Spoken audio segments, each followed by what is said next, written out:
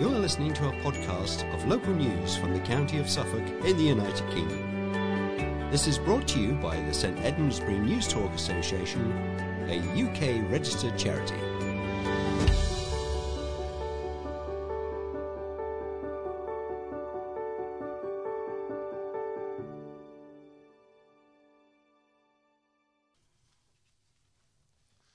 Hello and welcome to the 1865th edition of St Edmundsbury News Talk, the 11th of February 2022.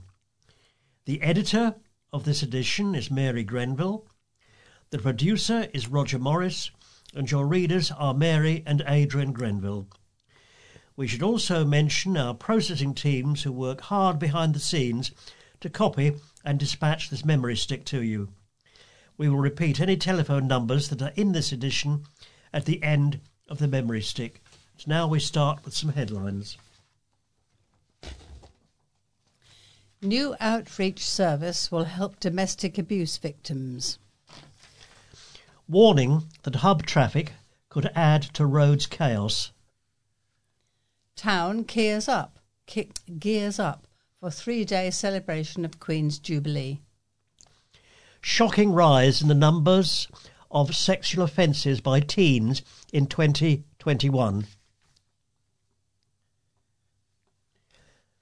Warning that hub traffic could add to roads chaos. Questions have been raised over whether congested Bury St Edmunds roads would be able to cope with increased traffic in the event of schools closures on top of planned development. There are concerns existing traffic chaos in Weston Way and Beatons Way could be exacerbated when West Suffolk Council's public service hubs open. Meanwhile, it is feared the potential closures of Westley and Horringer Court middle schools could see the County Upper School in nearby Beatons Way and Tollgate Primary School in Tollgate Lane accepting increased pupil numbers and causing more associated traffic. David Nettleton, County and District Councillor, said, "We've got more traffic coming on to an already overloaded traffic network. I've been complaining about it for years and so have all the other ward members and many residents. Nothing gets done. Twice a day the road is already traffic chaos. What's the overall plan? There isn't one, and I don't know what the answer is, but somebody has to devise one. The Weston Way hub, which it is estimated will cost between 91 million and 132 million, was granted planning permission subject to conditions including junction capacity works at Newmarket Road, the Asda roundabout, Olding Road and Beatons Way and Weston Way. The road scheme is set to make the biggest impact as a new roundabout in place of existing traffic lights at the junction of Newmarket Road, Weston Way and Dettingen Way, alongside the widening works in Newmarket Road. Highways England, in its response to the hub plan, said the new roundabout would help towards addressing capacity issues along this corridor. Victims of domestic abuse will soon have a place to go to for help and support in Haverhill, thanks to a new outreach service being forged by a well-established West Suffolk Women's Aid group. Bury St Edmunds Women's Aid Centre is working with Haverhill Town Council and other partners to deliver the Freedom Programme, provide a weekly coffee morning, creche facilities and a Stronger Families programme. And the project, which it is hoped will be up and running by May, has this week benefited from a West Suffolk Council Community Chest grant of £16,225. Hayley Pettit, the Support Services Manager for Bury St Edmunds Women's Aid Centre, which has been operating for 48 years, said, "Those agencies we are engaging with, we've been to meetings just to establish if there is a need in Haverhill, and there is definitely a need. In that need, the current agencies are doing their best, however, there is that missing piece with regard to that domestic abuse specialism. It's the access to the town, Bury, that perhaps might prevent a lady who doesn't drive and is suffering domestic abuse getting to the town. So if it's at the end of their street, then it's literally having that set space that they know they can go to. Haley said figures for Suffolk showed that in 2021 there were 9,700 domestic abuse offences recorded, compared to 5,125 5 years earlier, a jump of more than 50%. She added that the recent COVID lockdowns had exacerbated the issue. Certainly for ourselves, we've seen a rise in contact throughout the pandemic. Certainly calls from Haverhill are noticeable as well, but in general there's been an increase. The venue for the new service is still being worked on, but it will be managed by one of the Women's Aid Centre's outreach community workers. Haley said that while the services the charity provided were predominantly used by women, it was open to all victims of domestic abuse. Shocking rise in the number of sexual offences by teens in 2021. Sexual abuse offences between teenagers in Suffolk rose by about 3/4 in the space of a year, police have said. Figures released by Suffolk Police revealed that there were 211 peer-on-peer sexual offences recorded by young people aged between 13 and 17 last year. The total for 2020 was 120, meaning it rose by 75.8% year on year. Online peer-on-peer abuse has been described by police as any form of abuse between young people that involves a digital element. These include sexting, online abuse, coercion and exploitation, peer-on-peer grooming, threatening language, as well as the distribution of sexualised content and harassment. As part of Sexual Abuse and Sexual Violence Awareness Week, Suffolk Police is highlighting the figures and calling for groups across the county to come together to send the message that all forms of sexual violence are not okay.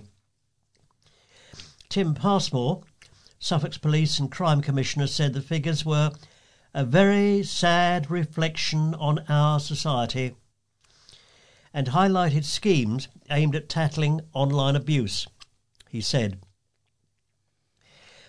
highlighting the issue on peer-on-peer abuse is absolutely crucial if we're going to reduce incidents of this dreadful behaviour. We all have a part to play to support and educate our young people, to teach them to respect themselves and each other.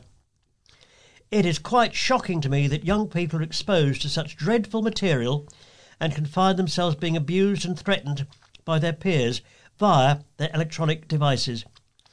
It's a very sad reflection on our society and something we all need to work together on to stop. It's not okay. Newmarket is planning 3 days of celebration to mark the Queen's Platinum Jubilee, with a community street party in Palace Street set to be one of the highlights.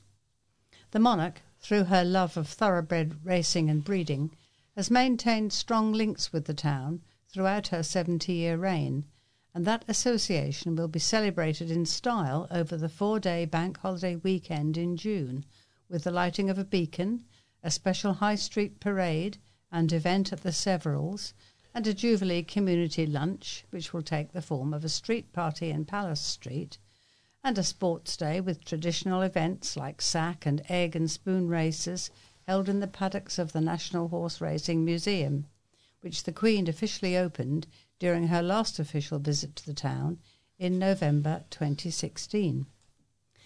Newmarket Town Council has set aside £10,000 to help towards the cost of the celebrations, which will get underway on Thursday, June the 2nd, with a royal proclamation read by the town crier at the Bill Tutt Memorial, and at 9:45 p.m. a beacon will be lit at the Severals with refreshments, including Jubilee tart, being served. On Friday, June the 3rd, there will be a High Street parade to the Severals, where attractions will include funfair rides, a children's archery competition, inflatables and music. Sunday, June the 5th, will be a day of street parties and local celebration, with Palace Street chosen as the venue for the street party event planned by the Town Council and the National Horse Racing Museum. On Monday, members of the Town Council's Community Services Committee agreed that, as part of the celebrations, red, white and blue bunting would be put up in the High Street, and also agreed to consider proposals to refurbish and restore the town's iconic Jubilee Clock Tower as a permanent commemoration of the Queen's milestone. And now we move on to some general news. Forensic experts still at work to solve mystery of Sudbury's Bones victim. Forensic experts are still trying to shed light on the identity of a suspected murder victim after human remains were discovered in a Sudbury river nearly 18 months ago. Suffolk Police said Force is continuing to work with a number of specialist providers after 2 black bin bags containing human bones were found in the River Stour near Meadowgate and Croft Bridge on August the 27th, 2020. A murder investigation was launched, but a post-mortem examination was not able to establish a cause of death or any form of identification. Officers did reveal the victim was a man, probably of athletic or muscular build, and have since established through specialist forensic work that he was likely to be aged in his late 50s to early 60s and was about 5'6" tall. Radiocarbon dating forensic work was also able to reveal the victim likely died sometime between 2008 and 2012.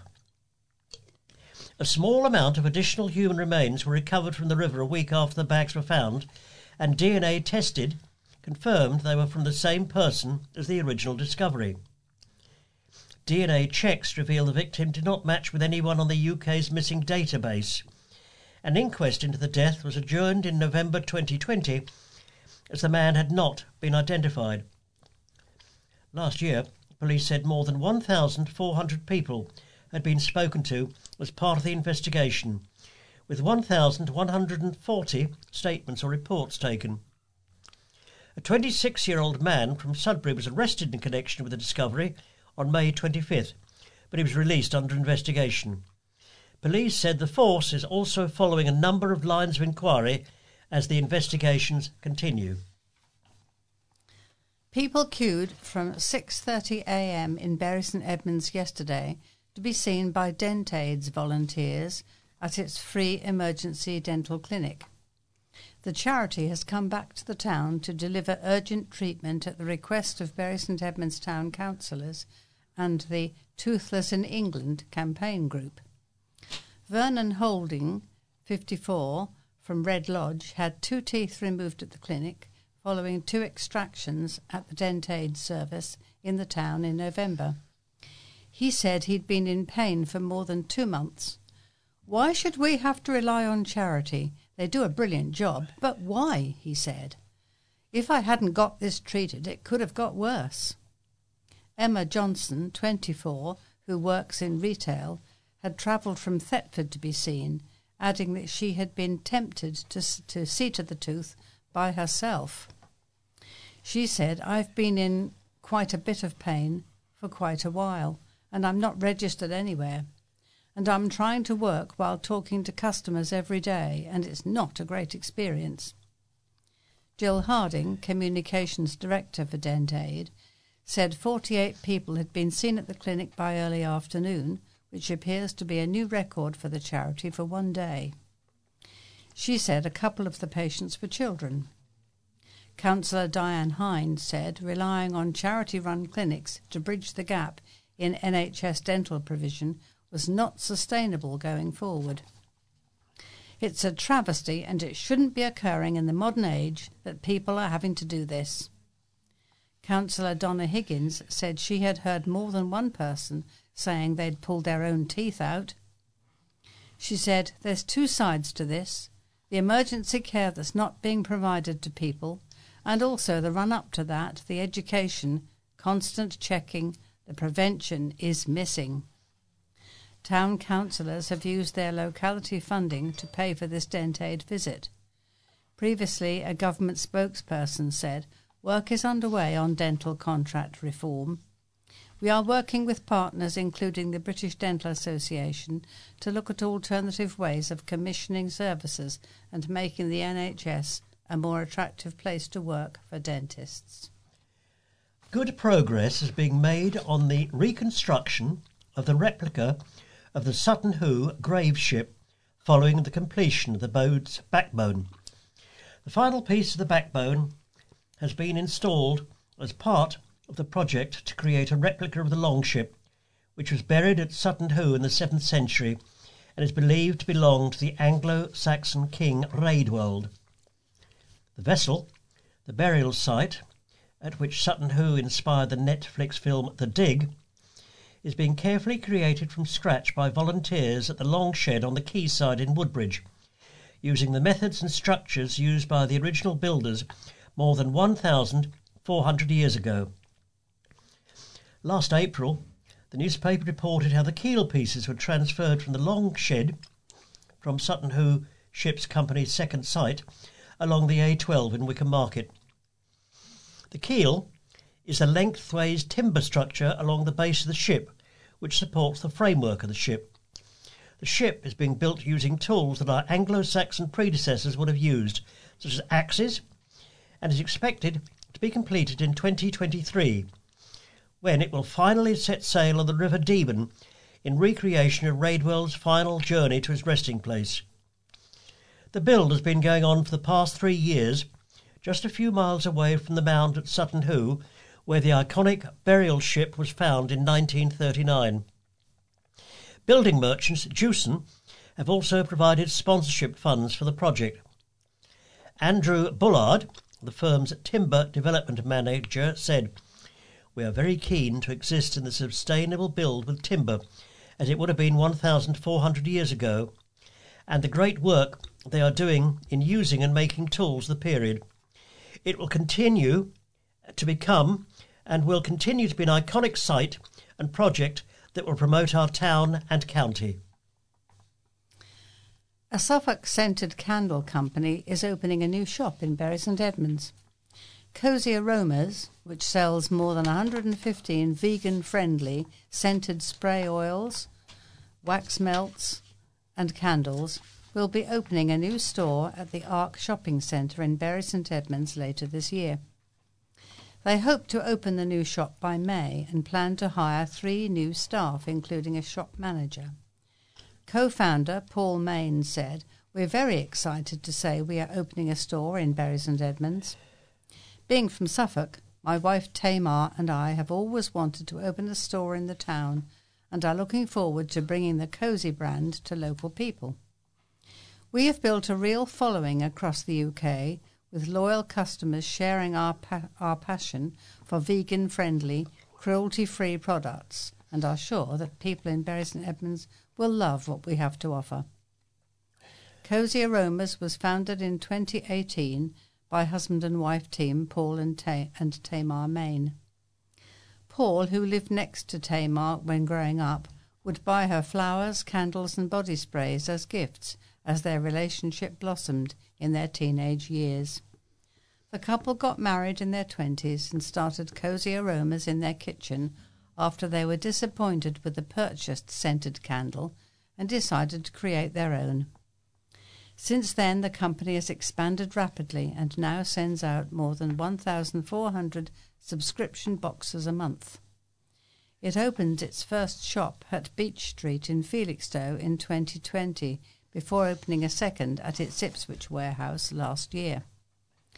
In 2021, Cozy Aromas also expanded into Europe, penning a deal with a German distributor called Forster Online Handel, who sold their products to customers in Germany, Austria and Switzerland. In October, the company donated a percentage of sales from one candle to Baby Loss Awareness Week, raising more than £3,500 for that charity. A petition has been launched calling for more time before a decision is made on the future of two threatened middle schools. Wesley Middle School and Horringer Court Middle School in Bury St Edmunds have been put forward for closure in August 2023 due to dwindling pupil numbers. As part of consultation by Unity Schools Partnership, parents have expressed their dismay over the plans and alternative proposals have been floated.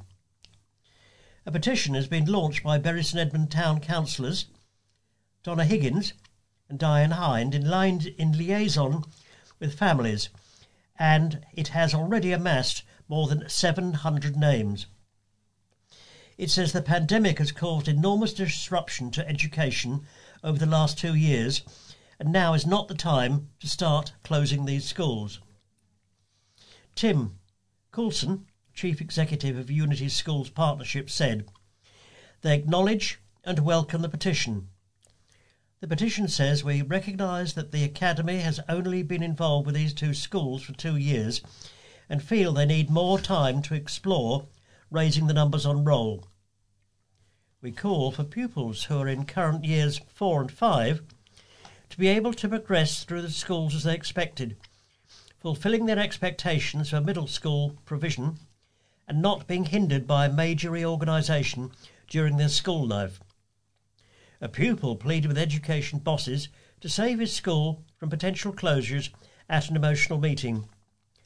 "I've gotten used to being at Wesley. I really like it here and I don't want to have the chance to go and have this school taken away."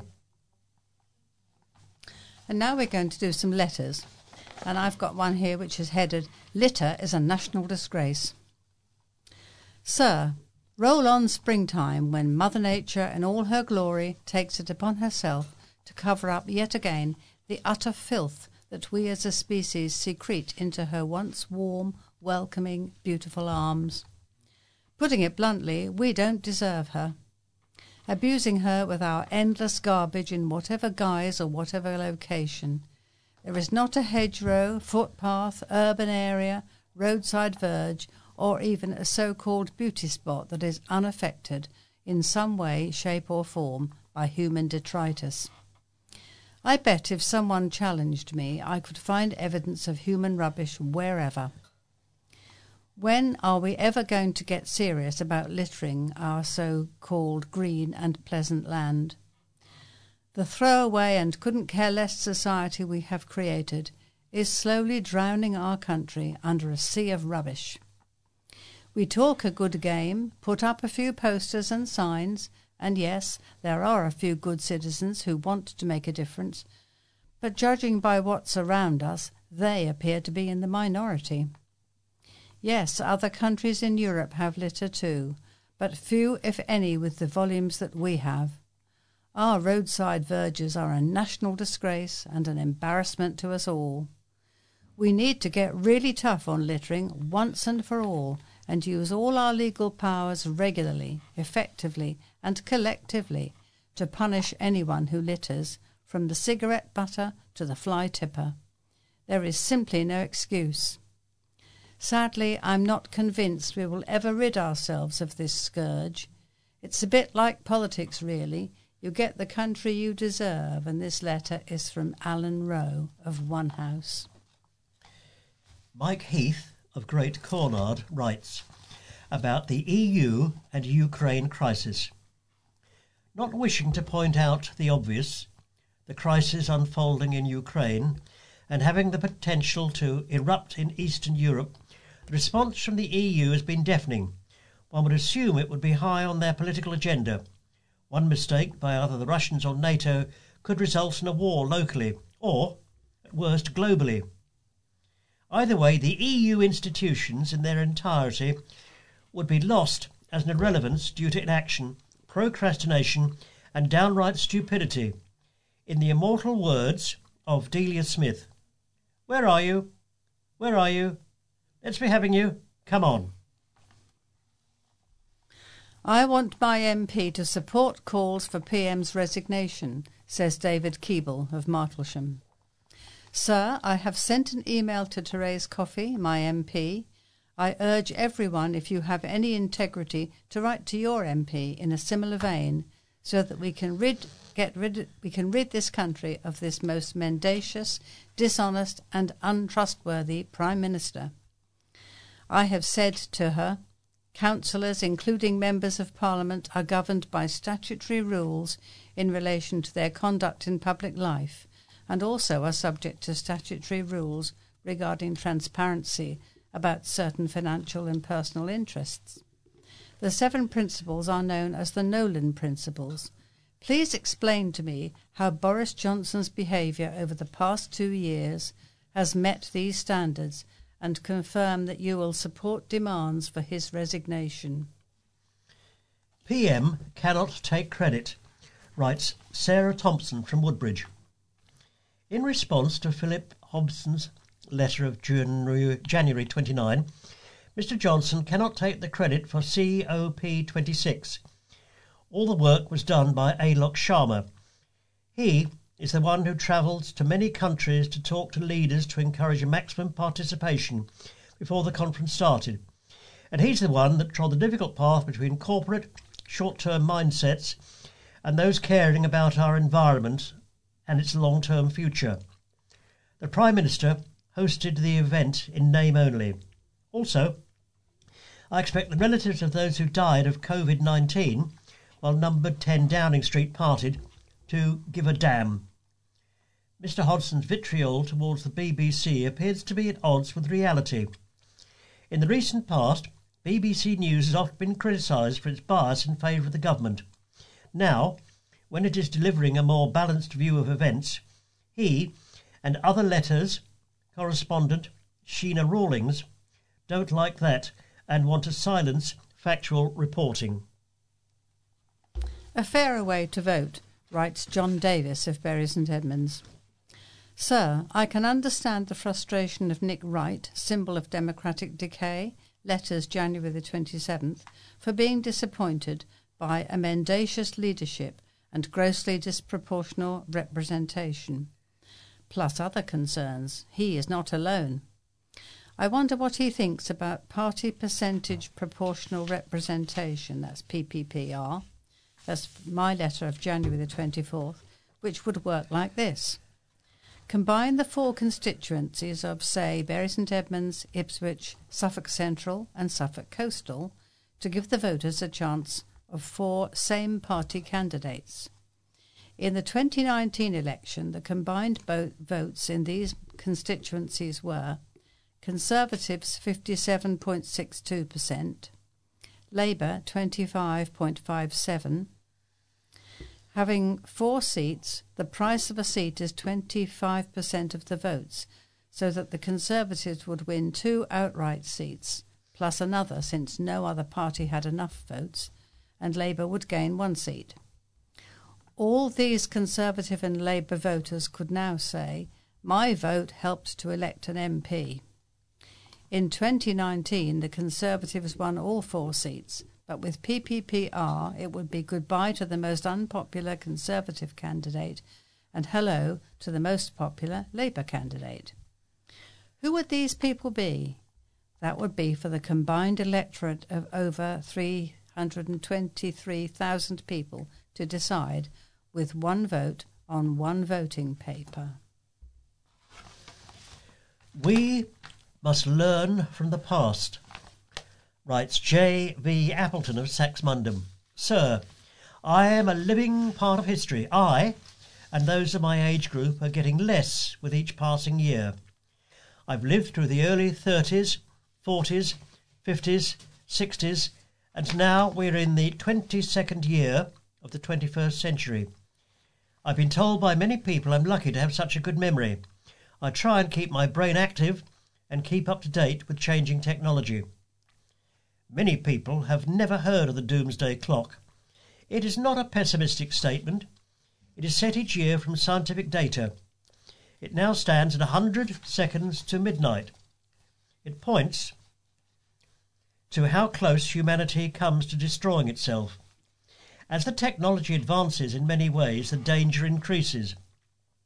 Yes, technology has done many good things. It's also made more weapons of destruction. I remember the late 30s and 40s, having been brought up in a rural area. It's here the changes are more noticeable. Cars were few and far between. The hedgerows in the spring were full of nestling birds. Cattle were in the fields, whose flowers were blooming in their open fields. I give talks on what these things were like in those days. Life was not easy. I do not look at things through rose-coloured glasses, but we survived, and are still here to tell the tale of those days long gone. I remember the wartime Christmases, with all the family sitting down to a Christmas dinner by candlelight and oil lamps. I could go on speaking of times that will never return, good and bad. We speak of the past, present and future, but stop and think. They're all bonded together. The future is in humanity's hands, but we must learn from the past and not repeat the mistakes. World leaders should remember that. Why does weather hit car washers? Asks Peter Spencer of Bury St Edmunds. Why is it that the moment the cold weather appears with its attendant snow, ice, slush, rain, mud, grit and salt all over the roads, quietly corroding our vehicles, every automatic car wash for miles around shuts down for weeks on end? Oh, it's the cold weather, says the nice lady behind the garage till, which immediately raises the question, how do they manage to keep their cars clean in the Scandinavian and other European countries whose winters are far more severe than ours? No time for slack, writes Rex Hyde of Ipswich. Graham South's letter, cut Boris some slack, conveniently ignores all the lies he's told us since the beginning of the breakfast debate through to COVID. By rights, he should look like Pinocchio. Norman is the pride of Cockfield, says Graham Day of Stowmarket. Sir, I was so pleased to see the media coverage, Bury Free Press, January 28th, given to Cockfield riding legend Norman Gregory on the occasion of his 100th birthday. His prescription to achieving a long life by keeping mentally and physically active is a very good one, and one that we should all follow if we can. Often with his friend, the young Norman Kelly, cycling with him, the dynamic duo have raised thousands of pounds for charitable causes. They are the pride of Cockfield. Congratulations indeed. Sorry, criticism will continue. Graham South thinks that we should cut Boris some slack. Boris Johnson was a known liar when elected, having been previously sacked for lying twice, and had been an appalling Foreign Secretary prior to being Prime Minister. I have continually questioned how anyone could vote for this man, so I'm sorry for Mr. South. I will not be giving up criticising Boris Johnson. It goes way beyond parties at number 10 and wine in suitcases, or even lying in Parliament, to the long-term damage to a large number of people, lives and futures by his actions and inactions, and the trashing of the UK in terms of international opinion. A few of Boris Johnson's chums have got richer on the back of his premiership. The majority in this country have been made much poorer by his poor judgment and lack of honesty and integrity, as written by Stephen Parkinson of Easton Woodbridge. More cycle lanes would be welcome, says Lizzie Gale, writing via email. Any cycle lane is a benefit to us all, Bury Free Press, January the 28th. It keeps the danger, noise and toxicity of cars away from cyclists and pedestrians who are desperate for a safer, healthier and alternate lifestyle. Can I suggest you help promote awareness and debate about the advantages and safe use of cycle lanes, especially to the younger generation, possibly through schools and youth groups, who need to know about what's really behind the thinking of these pop-up cycle lanes. Because of the relentless government cutbacks in clean, reliable and regular public transport, car numbers are definitely up. The air we breathe is getting more toxic, and road accidents and deaths are increasing. So yes, more cycle lanes, please. And my final letter is from T. Burkett, also via email. And it's headed, Huge Cost of MPs as Energy Prices Soar. With the publication of our local MPs' expenses and taking into account the fact that there are 650 MPs, the total annual cost will be in the region of £16 million. With MPs of all parties going on about the increase in the cost of living being exacerbated by the lifting of the energy price cap, it is not the time to introduce a price cap. Is it not the time to introduce a price cap on MPs' expenses? A young family man in the North East has to find this extra cost out of his meagre annual income, while one of our local MPs claims over £3,000 for utility costs. Still, the electorate of Bury and the surrounding area will return these 3 local MPs in the next election to enable them to continue their life of luxury. Ho boy, that's a rum 'un. Here's a feature. Charlie Haylock, we need to preserve the Suffolk accent.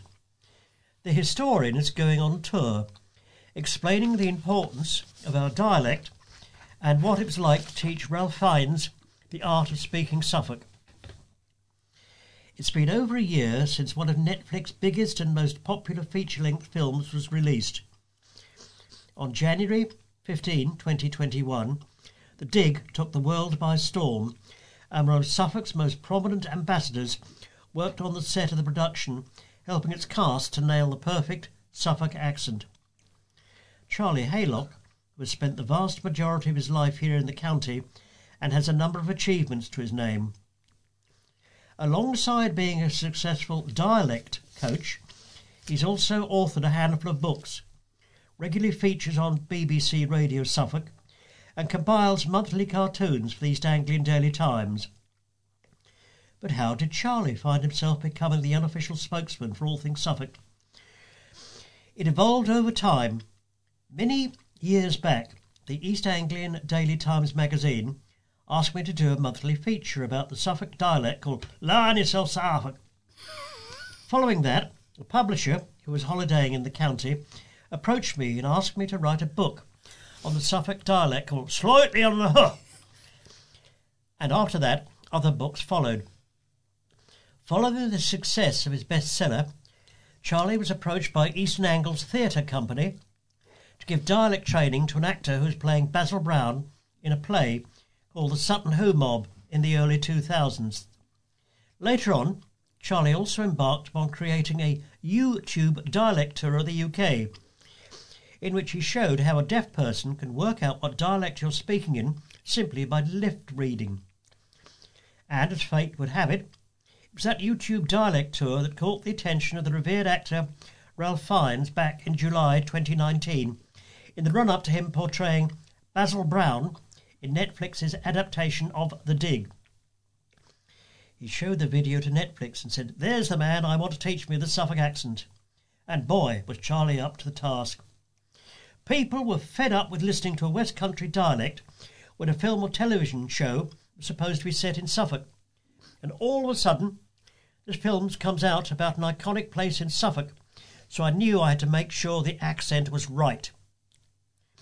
Well before and throughout the filming, Charlie spent over 5 months teaching the film's cast of A-listers how to really nail that Suffolk twang. He did such a stellar job that Ralph Fiennes himself requested that Charlie remain working on the film until it was complete. The results certainly speak for themselves. As Charlie said, "There are a few odd words here and there, but generally people know they're speaking in a true Suffolk accent." But what is it about the Suffolk dialect that makes it so unique and worth sharing and preserving for future generations? Suffolk is in fact the birthplace of the English language, according to Charlie and many other historians. Suffolk is where the Angles first settled in the 5th century, and they were one of the 4 tribes who made their way over here alongside the Saxons, the Jutes, the Frisians and the Angles. When they arrived, the first place they settled was present-day Ipswich. Their kings then settled in what is now Woodbridge and Rendlesham, and when the king died, they were buried at Sutton Hoo. Back in 2009, there was a programme on the BBC called Raiders of the Lost Past with Dr. Janina Ramirez, and on it she explored the 3 agricultural digs that she felt were the most important in the history of the world. And one of these 3 was Sutton Hoo. She said, "Where the Angles settled in Suffolk was not only the first page in English history, it was also the first page of English people, and therefore the first page of the English language.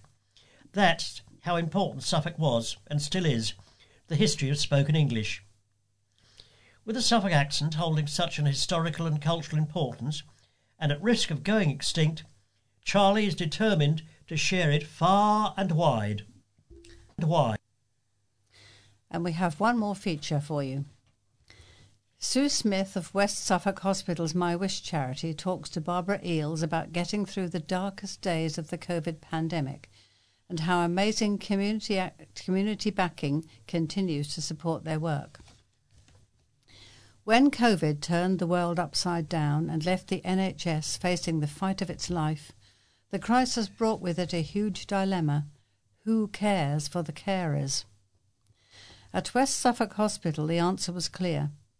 With frontline staff driven close to breaking point, the hospital's My Wish charity rapidly stepped up. Its focus widened from providing a better experience for patients to doing its utmost to support the staff so they in turn could do their best for those in their care. The charity's team of 5, led by Head of Fundraising Sue Smith, took on tasks from creating calm rooms to buying stacks of loo rolls to help staff hit by supermarket shortages. "We just rolled up our sleeves and got on with it. The team were amazing and all went above and beyond their normal roles," said Sue. She worked through the night setting up a new fund to support those in the forefront of the fight against the disease, which was then a terrifying and unknown enemy. The Help Your Hospital NHS COVID appeal has so far raised well over £300,000. What we've been able to do with that money over the last 18 months is to go to the core of where patients and staff needed extra support, Sue explained. When we launched the appeal, our first COVID ward was open to receive patients. Staff were leaving their families at home and coming in knowing that they could catch this disease. It was an unprecedented situation. Our priority had always been about families and patient support, but COVID turned that on its head. We needed to support the staff to support the patients. I was running around taking care of staff, but I wasn't in the thick of it. I can't imagine how difficult it was for staff members. They're all heroes, and I will do this as long as I can for people taking care of people. When the community started going out on Thursdays and clapping for the NHS, it was humbling and the support was amazing. On the first evening everyone clapped. I stood up at my front window and sobbed. Thinking about it still makes me well up. The charity does not just work for the hospital, but for the whole West Suffolk Hospital NHS Foundation Trust, which also includes Newmarket Hospital and community services. The start of the pandemic saw panic buying and shortages, which often meant doctors and nurses finishing a long shift to then be faced with empty supermarket shelves. The first thing we did was bought loo rolls, bleach, tea, coffee and sanitizer, said Sue. We bagged it all together and gave it to the staff who were desperately in need of these things. Our volunteer office was stacked up with toilet rolls. As hospital beds filled with desperately sick COVID patients, the workload took its toll on staff. We set up calm rooms to provide a safe space for them to spend quiet time, said Sue. They were open 24 hours a day. Some people might say, well, it's just a room, but it's so much more where people can feel safe when they go on. The rooms were filled with lamps, lights and pictures, a nice, warm, calming environment, so you just feel peaceful. It made such a difference. We put in things like hand cream and snacks. Donations of goods started to come in, and we commandeered the car parking pod at the front of the hospital to receive them. Fundraisers of all ages made a mammoth effort to support the appeal. Ben Blows, 47, ran 50 miles around his front garden and raised over £4,000. Ben from Gaisley had to walk the last few miles as running in circles aggravated an old ankle injury. And then there was 7-year-old Freddie Turner, who made £1,925 with his online Fitness with Freddie coaching. With help from his dad Stu, a personal trainer, he put together a program of exercises including squats, lunges and star jumps for the 20-minute workout filmed by his brother Ollie, 9. Meanwhile, photographer Neil Baxter took photos of people on their doorsteps and raised over £1,200 selling them the pictures. A mother of 5 who lost her home and business in a devastating fire has spoken about how she managed to cope. Janet Fisher, 43, from Bury St Edmunds, has had a turbulent few years during which she lost her brother, John Fisher, 35, in 2015, and parted from her husband the year before. But she's managed to remain positive throughout and ran the virtual London Marathon for West Suffolk Hospital, where she now works. She raised a total of £675.52 for the My Wish charity, specifically for the hospital's midwifery team. Julie wanted to thank the hospital and community nursing team for the care and attention she received when she gave birth to her children, 2 of whom were born at West Suffolk and 3 at home. Julie used to run the Highwomen's Guest House in Risby, but she said a devastating fire there in June 2020 left them homeless and put an end to her business for about 40 years. The insurance claim has only just been finalised. Julie, who works in payroll at West Suffolk Hospital, added, "Friends and family are an amazing support, as is spending time in nature and running with my dog, Hope. It has been difficult during the lockdown with isolation and the children being quite confined. However, I remain positive as we do have our health and are able to be together." She said the Bridge Church community in Bury St Edmunds has helped her cope with single-parenting teenage children, and, when they can, the family enjoys sailing and beach holidays. And some more general news. The television presenter and archaeologist Ben Robinson has named 2 Suffolk villages as amongst the best in England. Mr. Robinson, who has worked on BBC documentaries including The Last Journey of the Magna Carta King and Pubs, Ponds and Power, The Story of the Village, named West Stow and Lavenham among his favourites in the magazine Country Life. The Britain's Most Historic Towns presenter chose West Stow for its connection to the Dark Ages. In the 1960s, a team of archaeologists excavated the remains of a village dating from potentially as far back as 400 years AD. While all the timber had vanished, the buildings left an impression in the ground which they would use to work out the plan of the village. This was enough to inspire experimental archaeologists to reconstruct these ancient buildings and their contents on the original sites.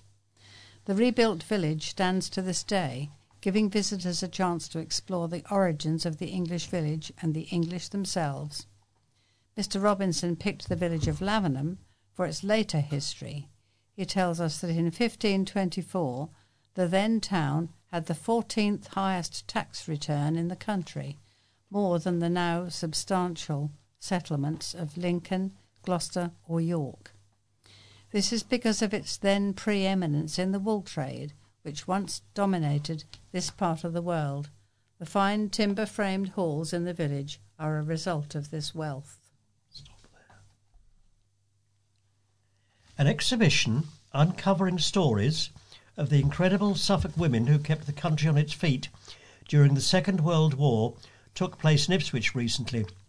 Soil Sisters was held at The Hold and was painstakingly put together by Nikki Reynolds, Vicky Abbott, Mary Pereira and Holly Brieger after 3 years of research into the Women's Land Army with the help of tireless volunteers.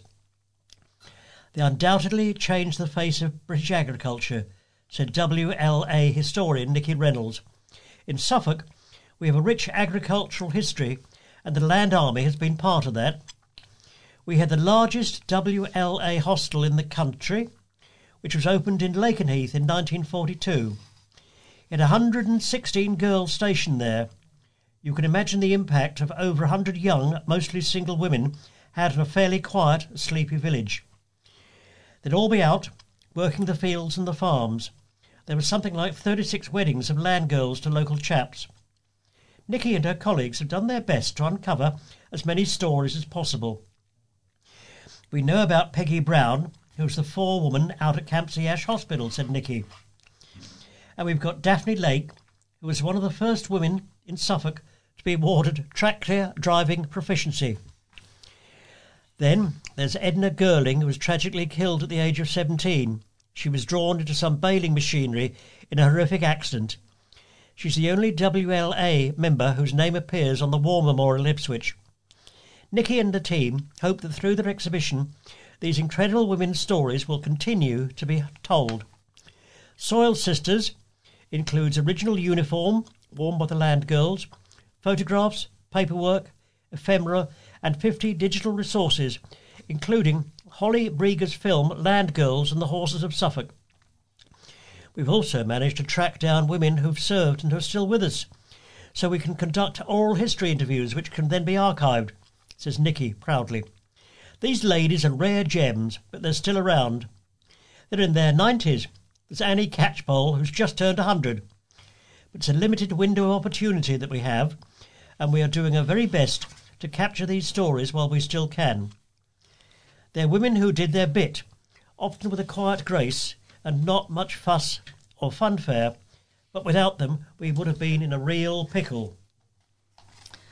The boss of a Suffolk NHS trust has apologised to a sexual assault victim who was attacked while in hospital after staff dismissed her report and claimed that the incident did not happen. The victim, who has anonymity under the law, was admitted to West Suffolk Hospital's emergency department following an overdose in January 2021. She was waiting for a mental health assessment from Norfolk and Suffolk Foundation Trust's specialist team when she reported being attacked by a male patient in the cubicle next to hers. The victim immediately told a nurse what had happened, as well as the specialist team who assessed her after the sexual assault took place. But a patient safety review into the incident, published several months later and shared with the Health Service Journal, reveals the nurse who was told about the sexual assault stated this has not happened, in her notes incorrectly adding that the male had been under constant observation. The mental health team also did not escalate the allegation to senior management, who only became aware of the incident when the victim raised a complaint with the hospital in March. In a letter to the patient, Interim Chief Executive Craig Black said he was truly sorry that she was sexually assaulted in the emergency department and was saddened to hear staff dismissed her claims. A father who pushed a man to the floor in a West Suffolk supermarket after a row about the behaviour of his young son, has been ordered to pay compensation. Suffolk Magistrates Court heard how Ashley Ruffles, 34, was shopping in Sainsbury's in Bury St Edmunds with his 9-year-old son around 1 p.m. on July the 18th last year. Ruffles' son then began behaving badly in the store, and an argument ensued with a man who had told him to get his son under control, the court heard. Ruffles then forcefully pushed the man to the back with his 2 hands, and the victim fell on the supermarket floor. The man sustained minor injuries in the incident, including grazing to his head and bruising to his knee. David Bryant, prosecuting, told the court. The victim did not require any medical treatment, the court heard. The incident was captured on the store's CCTV and played to the court. In a police interview, Ruffles told officers the man had pushed his son and he had retaliated. There's no evidence of this on the CCTV, Mr Bryant told the court. Ruffles, of Wagtail Drive at Bury St Edmunds, pleaded guilty to assault by beating at Suffolk Magistrates Court on Friday. He had no previous convictions, the court heard. The Deputy District Judge handed Ruffles a 2-year conditional discharge and ordered him to pay £500 in compensation to the victim. Ruffles was also told he must pay £85 in court costs, but was not ordered to pay a victim surcharge. MenCap, a charity which supports people with learning disabilities, staged a recruitment and fundraising event on Wednesday. The charity had a stall in Bury St Edmunds Town Centre with live music and food to recruit volunteers and support workers, raise money for a new disability-accessible play area and raise awareness. Casey Goodchild, Assistant Service Manager at the Society's Drummond Court Care Home in Bury, said, "We wanted to raise awareness of the service because a lot of people don't know we exist. We're also looking at building a park area on site because there are no disabled parks in Bury St Edmunds, no wheelchair-friendly swings, so our wheelchair users are going to be able to enjoy that." Businesses and traders into Bury St Edmunds remain on tenterhooks over a decision on whether the town's award-winning Christmas fair will take place this year. The popular fair, which regularly attracts around 130,000 people over 4 days in November, has been cancelled by the organisers West Suffolk Council for the past 2 years due to the COVID-19 pandemic. A number of smaller events took place in the town year instead of the fair, which is one of the biggest of its kind in the country. The council is currently being kept very tight-lipped over the future of this year's fair, but did say last month that no decision has yet been made. A number of Bury businesses would certainly be keen for the fair to return in 2022, with the event estimating to be worth millions of pounds to the local economy. Last month, business chief Mark Cordell told the newspaper that some traders earn more money in the Christmas fair weekend than they do in the month of January. A Suffolk warehouse worker who grew 71 cannabis plants has been warned he could be jailed when he is sentenced next month.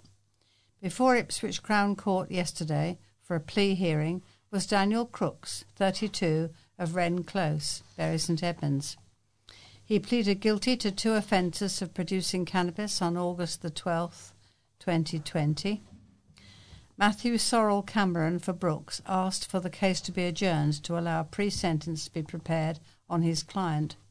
He also said he would be asking the court to consider passing a suspended prison sentence. Judge Emma Peters agreed to adjourn the case until March the 25th to allow a probation report to be prepared on Crooks, and told him this crosses the custody threshold.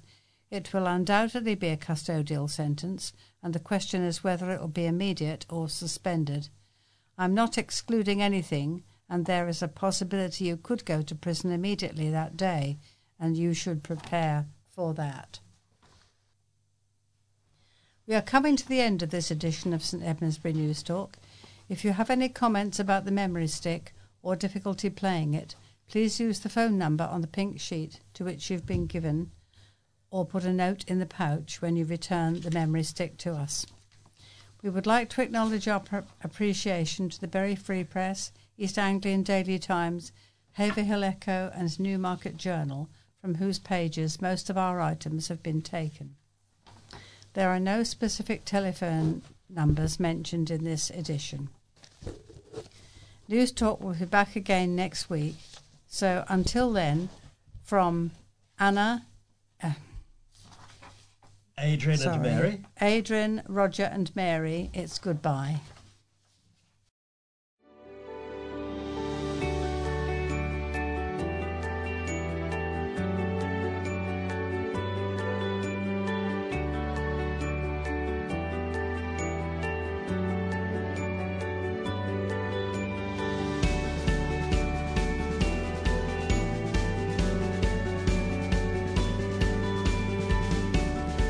You have been listening to a podcast brought to you by the St Edmundsbury News Talk Association. You can view more information about News Talk on our website at www.stedmundsburynewstalk.org.uk. The music in this podcast was provided under Creative Commons license by Scott Holmes.